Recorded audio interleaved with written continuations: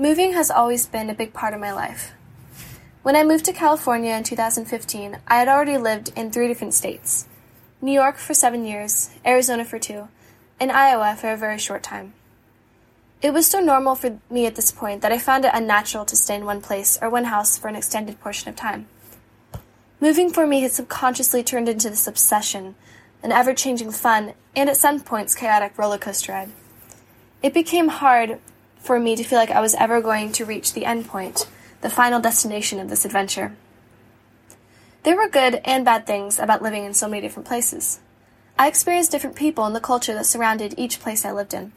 I also got to make many different types of friends, each from different walks of life, family backgrounds, and with different customs. This was the best and the worst part about moving around so much. There was always an ending to things, but then again, a new beginning somewhere else. From each place that I lived, I picked up a different custom or belief that I then carried with me to the next place I went. At times it was hard to get used to the new culture, way of living, and type of people that changed from place to place. But I always adapted and chose to use it as a way to learn something new. I have lived in California for 7 years now, and if we do not move before next year, it will mark the longest time I have ever lived somewhere in my life.